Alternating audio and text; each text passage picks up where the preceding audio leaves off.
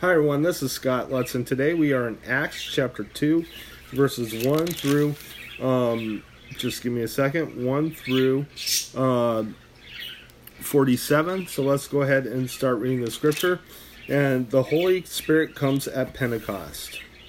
When the day of Pentecost came, they were all together in one place. Suddenly a sound like a blowing of violent wind came from heaven and filled the whole house where they were sitting.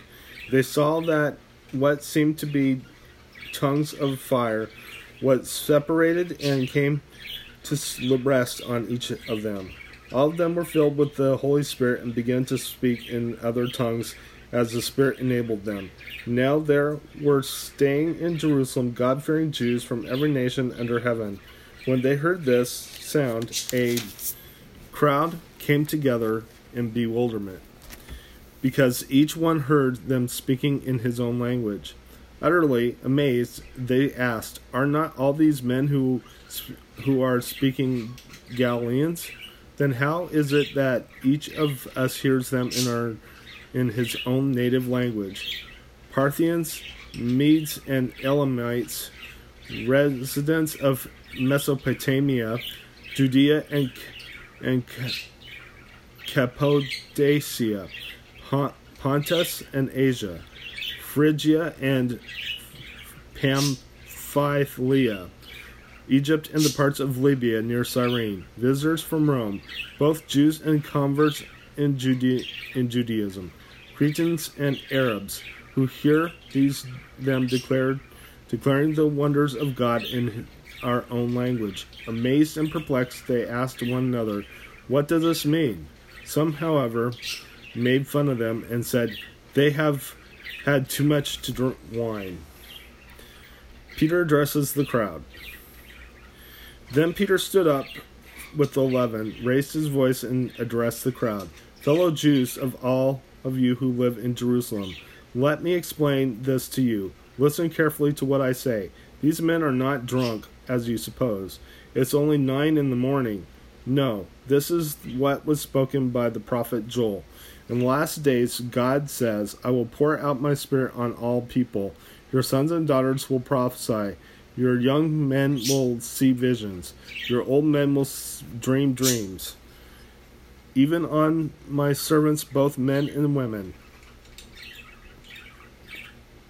I will pour out my Spirit in those days, and they will prophesy. I will show wonders in the heaven above and signs on the earth below, blood and fire and billows of smoke. The sun will be turned to darkness and the moon to blood before the coming of the great glorious day of the Lord, and everyone who calls on the name of the Lord will be saved." Men of Israel, listen to this. Jesus of Nazareth was a man accredited by God to you by miraculous wonders and signs, which God did among you through him, and you yourselves know. This man was handed over to you by God's set purpose and foreknowledge, and you, with the help of wicked men, put him to death by nailing him to the cross. But God raised him from the dead, freeing him from the agony of death, because it was impossible for death to keep its hold on him. David said about him, I saw the Lord always before me, because he is at my right hand. I will not be shaken.